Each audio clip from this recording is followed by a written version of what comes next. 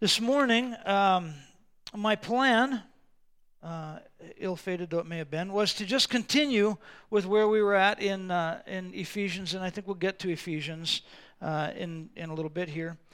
But I just want to talk to you a little bit about what's coming up here in the upcoming weeks. So let's go back for just a second. How many of you, we haven't done this issue, you see a lot of times on TV, they'll do kind of a review of the past year. 2018, all these things happened, and then we're going to celebrate New Year's. In 2019, all these things are going to happen. Well, 2020, we had a lot of garbage that happened, right? I got to tell you, I did not see one place on TV, not one place where anybody said, hey, let's look at what happened in 2020. Nobody did that, right? Did you see it? I didn't see it. Well, let's look at some of what happened in 2020. Starting along about February, most people started wearing masks, right? COVID things started happening.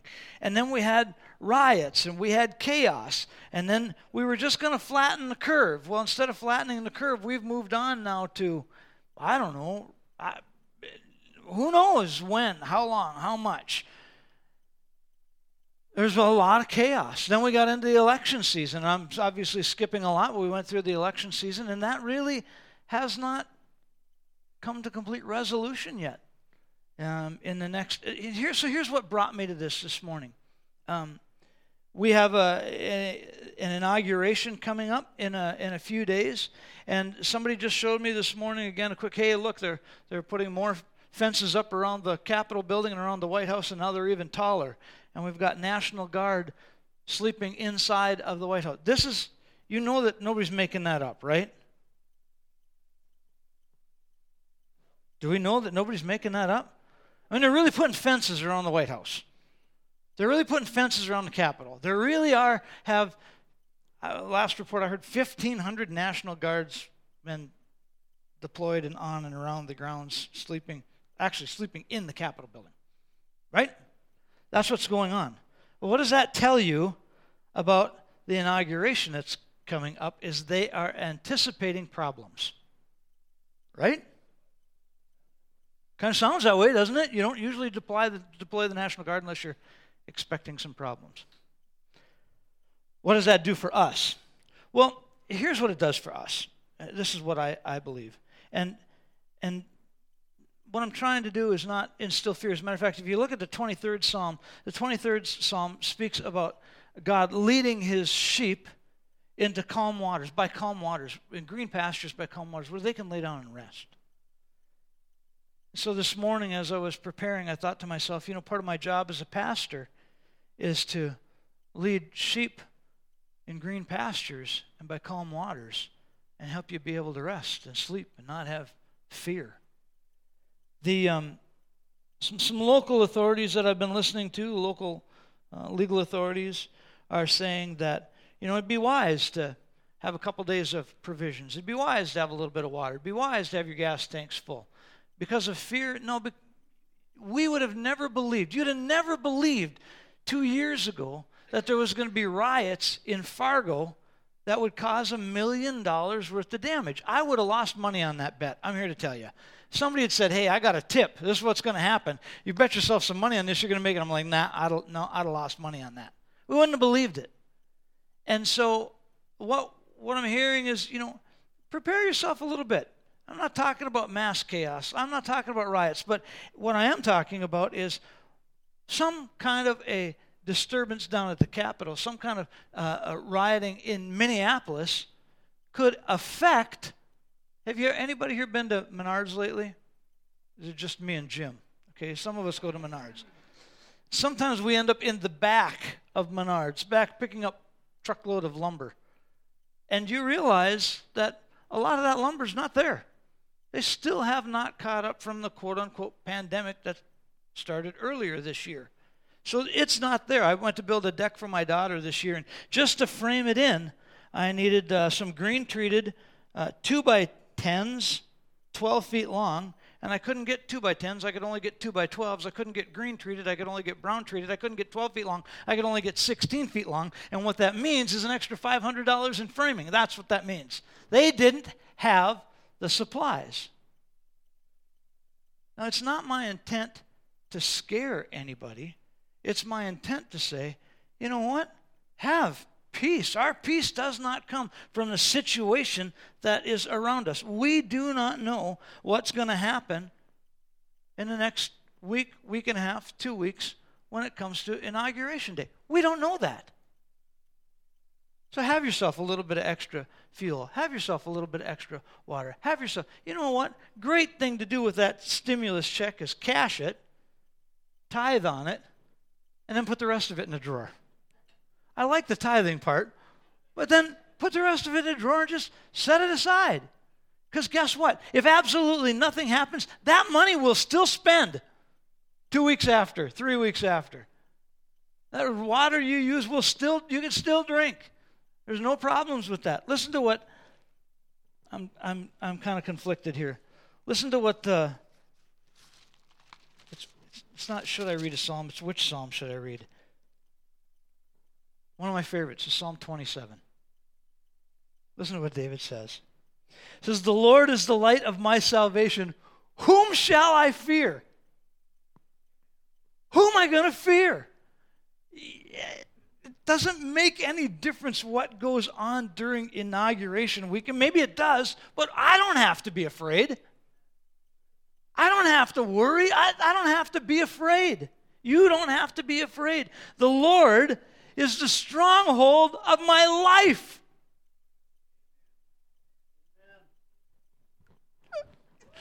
The Lord is the stronghold of our life. Guess what? Church is not the stronghold of your life. You can grab hands, hold on to the neighbor next to you. When I was a kid one time, my pastor in Hibbing, there was this young teenage couple, and they just started dating. It wasn't, they were 17, 18. They just started dating. And they were standing in the back of the church, and he's like, watch this. Like, all right. So he's standing here, and she's standing there. And the pastor walks up between them, and he gently grabs her hand. And he reaches over, and he gently grabs the boy's hand. Now the boy and the girl think they're holding each other's hand. And so the boy squeezes a little bit, so the pastor squeezes a little bit. And the girl squeezes back, and so the boy squeezes back. And they both turn about the same time and look at him and go, "Ah!" Church is not the stronghold of your life. Your pastor is not the stronghold of your life. Whoever you're squeezing hands with is not the stronghold of your life. The Lord is the stronghold of our life. Amen? That's the stronghold. He's the anchor. He is our hope. Of whom shall I be afraid when evil men advance against me? This is David talking, and he literally had armies of men seeking after him. And when evil men advance against me to devour my flesh, when my enemies and my foes attack me, they will stumble, they will fall. Though an army besiege me, my heart will not fear. If your hope and your trust and your confidence is in the Lord Jesus Christ, then all that other stuff is going to fall away. It can't get hold of you. Folks, what is the worst possible thing that could happen to me? Somebody walks in the back door and shoots me dead. And I get to be with Jesus. I get to be with Jesus. You all got to deal with it, but I get to be with Jesus. Right? I'm not going to say sign me up, but hey, you know. When evil men advance against me to devour my flesh, when my enemies and my foes attack me, they're going to stumble. Though an army besiege me, my heart will not fear. Though war breaks out against me, even then I will be confident. Only one thing I ask of the Lord. This is what I seek, that I may dwell in the house of the Lord all the days of my life and gaze upon the beauty of the Lord, to seek him in his temple. That is what David's crying out for. You know, when you go on vacation, I think about this. I've been on mission trips, and we've had missionaries come here. And the one missionary in particular was like, oh, you know, I miss Haiti. Oh, I miss home. I miss home. I miss home. I've been to his home. I've been to his home. I've been to where the walls are falling down, where there's no food in the house. I've been into his home. I've been up to the mission field. I've seen the disaster that they're living in. Guess what? He isn't missing his house. When I go on a trip, or when I've gone away on missions, and I decide, you know, I really kind of miss home. It's not my drapes that I miss, right? It's not the couch, although I like my couch. It's not the couch that I miss. It's not even the food that I miss. What am I really missing? I miss my wife. I miss my kids. I miss my grandkids. I miss the relationships. That's what I'm missing.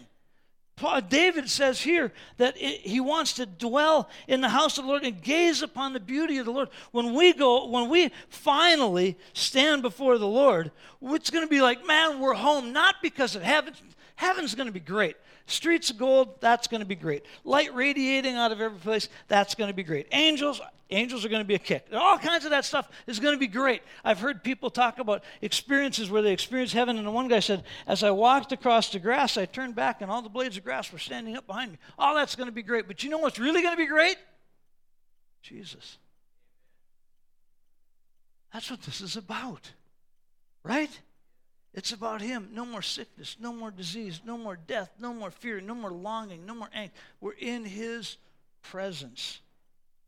So when I say there may be chaos, let it happen. Nothing you're going to do about it. Be anchored in Christ. You know, when we're anchored in Christ, we no longer have to... Okay. Ready?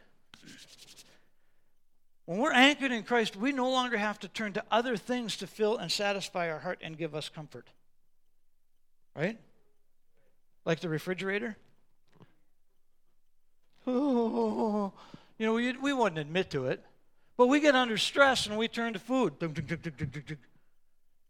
My daughter Zoe, something happened to my granddaughter Elena, it would be her niece, and so Elena's crying, and I'm like, here, Grandpa's going to give you a cookie. That's going to make it feel better. And Zoe's like, great. Teach her that her comfort comes from food. Thanks, Dad. Great job. Sorry.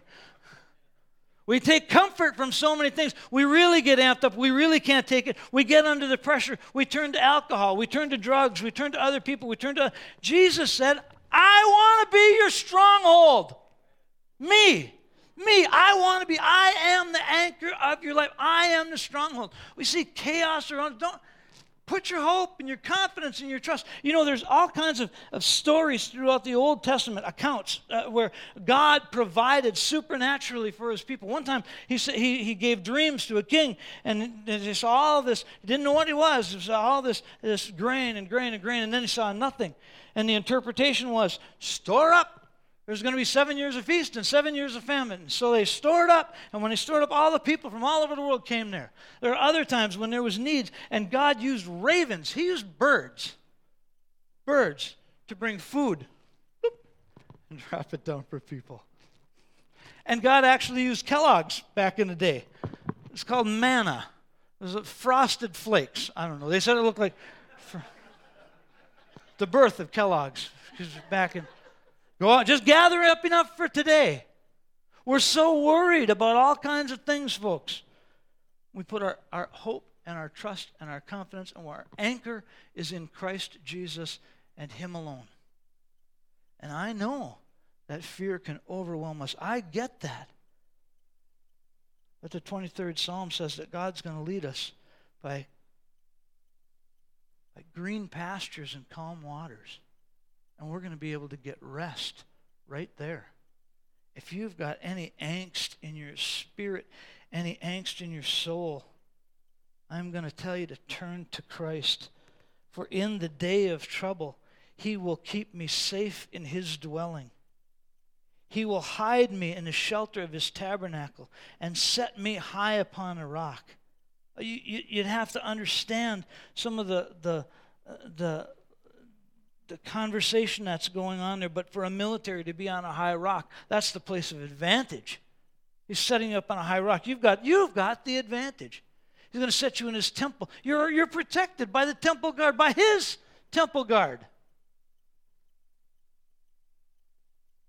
Then my head will be exalted above all my enemies who surround me. At his tabernacle, I will sacrifice with shouts of joy. I will sing and make music to the Lord. Somebody's singing and making music. Does that sound like they're under attack? When was the last time you felt really under attack and you said, I should sing? If not, If not, here's a lesson for you. You ought to. You ought to. We ought to let God fight our battles, right? Instead of deciding we're going to take them all on ourselves. God, this is a little over my head. Woo-hoo-hoo! It's time to sing. Just saying. Just saying. Hear my voice when I call, O Lord. Be merciful to me and answer me. My heart says of you. My heart says of you. My heart, deep inside me, I know that my heart. He's not talking about the blood pumping muscle in your chest, by the way. He's talking about the seat of your emotions. He's talking about where every decision gets made, where you grind it out, where you really what is really going on inside. And here he says, my heart says, seek his face. Your face, O Lord, will I seek. Do not hide your face from me. Don't turn away from your servant in anger. You have been my helper. Do not reject or forsake me, O God, my Savior. Though my father and my mother, they forsake me, the Lord will not. Teach me your way, O Lord. Lead me in a straight path because of my oppressors. Do not turn me over to the desire of my foes. For false witnesses will rise against me, breathing out violence. This is David. I am still confident of this, that I will see the goodness of the Lord. This is one of my favorite verses when I do funerals. One of my favorite. I am confident of this, that I will see the goodness of the Lord in the land of the living. Wait for the Lord. Be strong. Take heart and wait for the Lord. Okay, none of that's in my notes. I'm just telling you this morning that we have a hope and we have a life and we have a peace in Jesus Christ that you can't find anywhere else, regardless of the turmoil that's around us. Now, let's turn to the book of Ephesians. The book of Ephesians, we were looking at Ephesians chapter 1 last week. And if you will recall, in Ephesians chapter 1, Paul kind of lays out this, right in the beginning, he lays out this list of things that we have in Christ. He lays out, he's not praying for these things. He's just acknowledging that they're there. And then he moves on from there and he goes into this prayer. So Paul says in Ephesians chapter 1, starting in verse 14, I've heard this said before. It's one thing to listen to what a man says. You can listen to a man what he says all day. But as soon as you hear his prayers, you know what's really on his heart. Right? You know what's really going on. How's life going? Oh, it's good, it's good, it's good. Everything's fine, everything's ducky. And then you find that when he's praying, he's really praying, oh God, help me keep it together. Oh God, I need help here. Oh God, I need help there. So listen to what Paul prays in Ephesians chapter 1. For this reason. What reason? The reason starts in the first 14 verses of the chapter where he refers to being in Christ, by him, through him. All things are accomplished in Christ. Folks, that's where we are as a church. If you believe in Jesus, if you say he's my Lord and Savior, if you say, you know what, I accepted what Jesus did on my behalf, you are in him. You recognize redemption through him. It's not about what you do, it's not about what I do. But it's about being in him. Verse 15, for this reason, ever since I heard about your faith in the Lord Jesus Christ and your love for all the saints, I have not stopped giving thanks for you, remembering you in my prayers. He moves on to verse 17. I keep asking that the God of our Lord Jesus Christ, the glorious Father, may give you a spirit of wisdom and revelation so that you may know him better. He said, I know that you're believers. I know that you've chosen to follow Jesus Christ.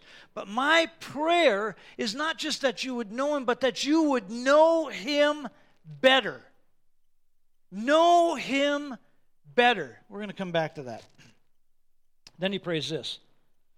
I pray that the eyes of your heart may be enlightened in order that you may know the hope to which he has called you, the riches of his glorious inheritance in the saints, and his incomparable greatness for those who believe. That power is like the working of his mighty strength, which he exerted when he raised Christ Jesus from the dead and seated him at the right hand in the heavenly realms, far above rule and authority and power and dominion and every title that can be given that is invoked, not only in this present age, but also in the one to come. Man, we could spend a month right there, just on those couple of verses. What do you know about yourself in Christ? What do you know about yourself in Christ?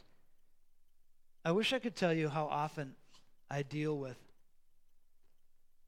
people who have struggles. It's certainly on a weekly basis, not on a daily basis, but on a weekly basis. People who have all these struggles in their life, and my heart is that, God, if they would just see where they're at in you, if they would just recognize, if their heart could be open, and they could see that most of the troubles that they're bringing on themselves. Most of this is based out of selfishness. Most of this is based out of wanting to have their way. They're not walking in you. And that's what Paul is praying here. He's saying, you can be alive in Christ. You can have your eyes open, and you can be blind at the same time. We can be enlightened. We can know Jesus. That's what he's saying to the church here. I know your faith. I know who you are. I just pray that your eyes would be open so you'd really understand what you have to give. The heart of that prayer is that you would know him better, that it's the whole essence, that our eyes would be open to know Christ better. Paul's central request is, God, I know these people know you, but they need to know you deeper. They need to know you on a level that sees beyond where we're at. The Greek language gives us a number of different words that might be translated as know. But this particular verb, this particular verse right here, what it means is to know you better, to know him in a deep, personal, intimate way. We need to be kind of careful with that term deep, because sometimes we think of like super spiritual stuff. That's not deep at all. How many of you know who our governor is? If you saw a picture, you'd know who our governor is. Yeah, that's him. How many of you saw a picture of President Trump would say, I know that's President Trump? How many of you know Governor Walz? How many of you know President Trump? You might know his policies. You might think you know his stuff. We don't know him, right? It's different for me when I say, I know my president, or I know my wife. We've been married 33 years. I should know a little bit more about, I should see that look across the room when it's like, it's time to go. We've been here long enough. It's time to go. I recognize that look. I even recognize those looks in my kids, like, he's going there, he's going there again, they're going again.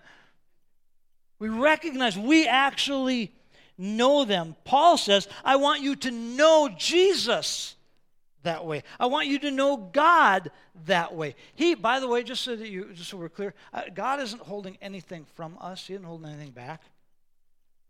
It's a matter of how much we want to know him. How much are we willing to push in and lay some of the other stuff aside and say, God, show me what you're thinking in this process. I don't get it. I'm not sure why we're going down this road.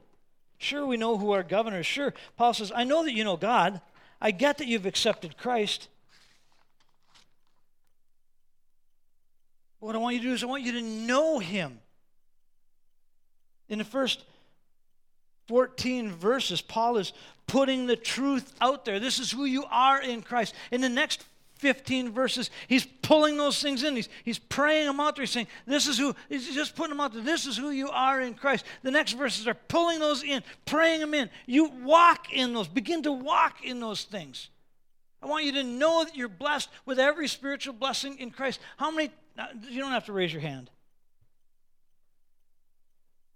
But in the last couple of years, God has begun to move in my life, in particular in the area of gratitude. Things that I've taken for granted. I walk into my shop and I go, thanks, Lord. I got a shop. I used to plow my driveway, but the first part of my driveway is uphill. And That was always the longest, the shortest part of my driveway, but it was always took the longest to plow. And for some reason, the county guys decided, turning around at the top of your driveway is a lot easier than turning down at the bottom of your driveway. So they come and they plow that section of my driveway. I never asked anybody for it. And you might think, well, so what? So what? I don't have to do it. It's the worst part of my driveway. I drive out of my driveway. Every day I get to that part and I go, thank you, Lord. Even in the summertime, I find myself going, thank you, Lord. I don't have to plow this part of my driveway. I thank you. I don't have to do that. Because we begin to change the way we look at things when we get a heart of gratitude. Regardless of the difficult things, you get a heart of gratitude and you begin to understand who God is. We start to see things His way. We start to see that, this world is so much bigger and so much smaller. There's so much around us, and yet in God's eyes, it's just a puff. We really need to get a hold of that. Paul says, I'm not giving you new truth. I just want you to grab the truth that you live in that's already there for you. Grab the fact that you're blessed with every spiritual blessing. How many times have you grumbled to God? Oh, God, I want this, or I want that, or I'd like to pray for this, I'd like to pray, blah, blah, blah. And God's like, do it. You got it. You got this. Every spiritual blessing. I don't think you get it. I don't think I get it. Every spiritual blessing in Christ Jesus is ours because we're in Him. This is Jesus. And when I am in Him, everything that He is, I am. That should preach. We have a hope. We have peace. We have life. We have joy. It's in Him. We're told to put on Christ. There's not a mother in here who's not going to look at their little kid today when they go outside. You go, put on your jacket. Put on your boots. Put on your gloves. Put on your hat. You need to remind yourself, put on Jesus. We need to be in Him. Because when we're in Him, where is the fear? When we're in Him, where is the lack? When we're in Him, where is the loss? Where is the anxiety? I told you this last week. My mom just passed away, and it's like she has attained the goal of her faith. She's got it. She's there. I can't, it's crazy, but I can't be sad about that. The gratitude outweighs the grief. I read a story of this guy who went through a great struggle, and in his story, he didn't tell what that struggle was. So I don't know what it was. But he said, I've discovered this. There are 3 levels of knowing God. The first level is the level of experience. All of us who have met the Lord at some point or another, we've had this experience in our life that's brought us to the point of accepting Jesus. I think many times we've gone through our own personal struggle. Life has beat us up, and the enemy has done what he's done, and we've come to that point where we've just recognized, you know what, I really need Jesus. We've had that experience. The second level, he says, is this level of knowledge. This comes from going to church, listening to sermons, reading the Bible, reading good books, even going to a Christian college or seminary. Most of us consider this knowledge the higher level of spiritual life. We can quote scriptures. We know where that's at in the Bible. We've got that. Then he says, this is the life that I tried to work from, but it did not seem adequate. He said, but there is a third level, which is called the level of wisdom. This level comes only by prayer. It comes by worshiping. We begin to see things through God's eyes and less through our eyes. Peace only comes from this level. It's not measurable. explainable nor understandable, because it's about knowing Him more. Levels 1 and 2 are not prerequisites. Then he says, I see prayer and knowing Him lifting illiterate people to great levels of peace and great levels of wisdom, where a PhD in religion may feel empty. Our prayers, when we get to this point, become less give me and more help me. Help me see what it is you want me to learn through this. It deepens my relationship with you. God invites us to seek His face. He wants us to know Him better. It's not as if God is hiding Himself from us, but rather, what have we chosen to busy ourselves with rather than seeking Him? I believe that we can have that relationship with God, but it's when we seek Him. It's not just going to fall on you. Most of you did not walk by the closet this morning and all of your clothes just fell on you, right? You didn't just step out of the shower and walk past the dresser and whoop, you're done. Right? You had to put some clothes on. Right? Many of us had to do our hair, not me. Many of us had to do makeup, but not me. But that stuff doesn't just happen, right? You have to put that on, right? We have to step into it. We have to seek it. We say, God, this is what I want in my life. I need to understand you better. What about this struggle that I'm going through, God? What about the struggle that I keep going through and I keep going through and I keep going through? What am I missing in my life? What do I need from you? What am I not hearing, God? Sometimes those answers come quickly. Sometimes those answers come through travail. But Paul says, I pray that the eyes of your heart might be open. We don't have to walk in fear. We don't have to walk in anxiety. There's something in our soul that God wants to open up, that the eyes of our heart, that's the means by which we're going to get to know Him, is that the eyes of our heart would be flooded with light. In chapter 1, verse 18, the first half, I pray that the eyes of your heart may be enlightened. I want you to understand, this is the only time in Scripture, in the New Testament, where we see that phrase, the eyes of your heart. The only time. It's significant. It's the only time it appears.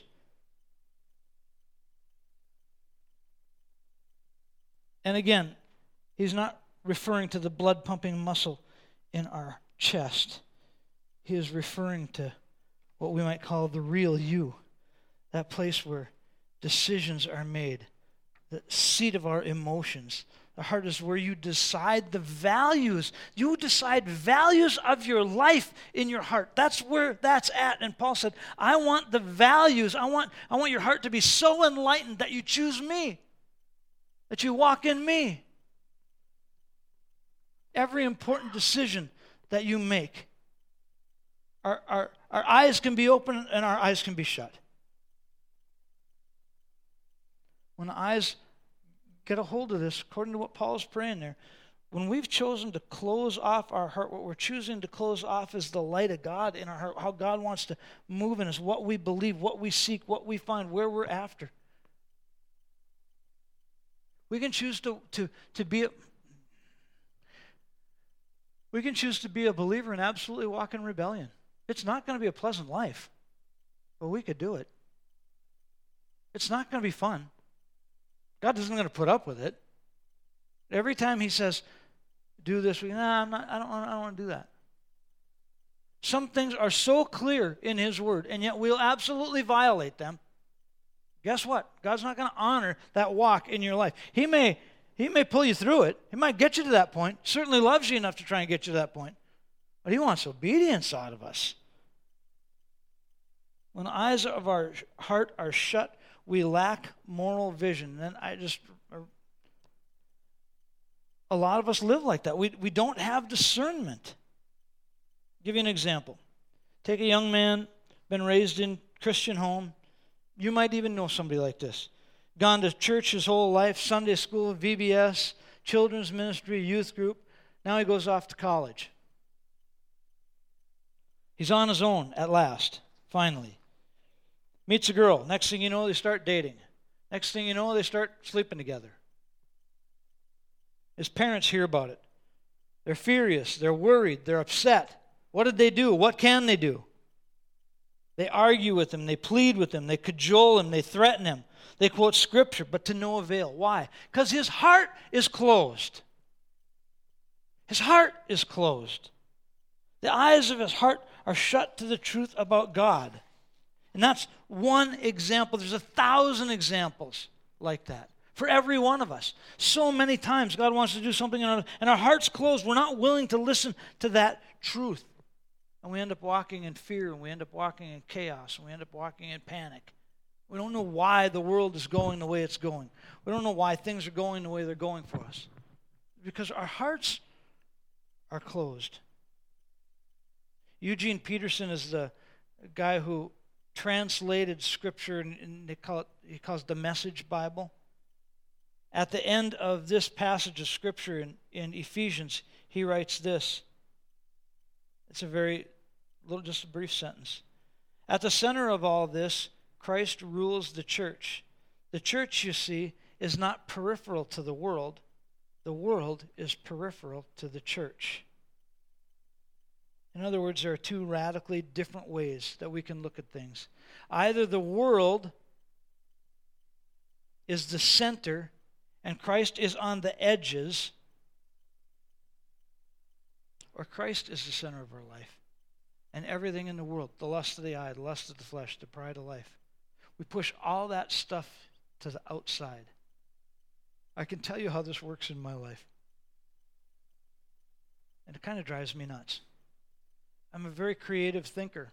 And so I'll be working up in the shop on some little project, and I'll think, man, okay, so I was going to build a wood splitter last couple of years ago. This idea for a wood splitter. So I actually went to where I sketched it all out, drew it out, kind of figured out what size engine, figured all this stuff I could do with this wood splitter. Like, you could take and cut a block of wood and put a block here and a block there, and as this thing passes back and forth, it could split both of them. We could have stacks going out both sides and blah, blah, blah, blah, blah, blah, blah, blah, blah, blah. And I spent 5 hours, 6 hours planning, drawing, sketching. I got this all laid out. I got a list of materials now, things that I need, starting to put this all together, and I thought, what an idiot. I burn 6 cords of wood a year. Who cares?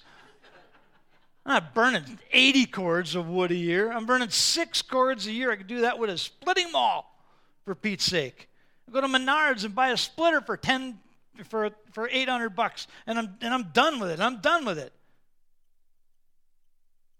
And as I was going through one of those things, I realized I would love to spend all that time on it to accomplish that process.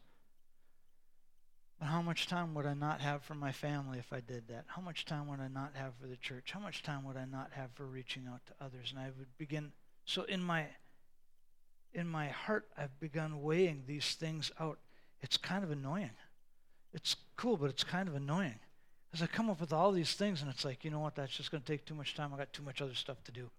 I got too much, do I dare say I got too much kingdom stuff to do? Because it's kind of how I feel. It's like, you know what, Lord, I got to stop drawing that stuff out. Man, I got to get back to Ephesians. I'm not trying to give you some type of super spiritual look, because that's not what I believe. But I think for every one of us, there gets to be a time when we have to realize, am I investing in everything that's in the world? Because that's going to burn. Okay? According to Scripture, that is not going to last. I'm fine with fixing the roof. Really, I don't care. If the sink is leaking, fix it, man. Get on that. Don't tell your wife, look, the toilet's just running, but that's okay because someday it's going to burn. This is not a wise plan, okay? We will end up in marriage counseling. You will be on the other side of the desk. Do not go there. However, pouring your entire life into a career so that you can walk away with $1 gazillion by the time you're 41 and build a mansion and do all this and do all that.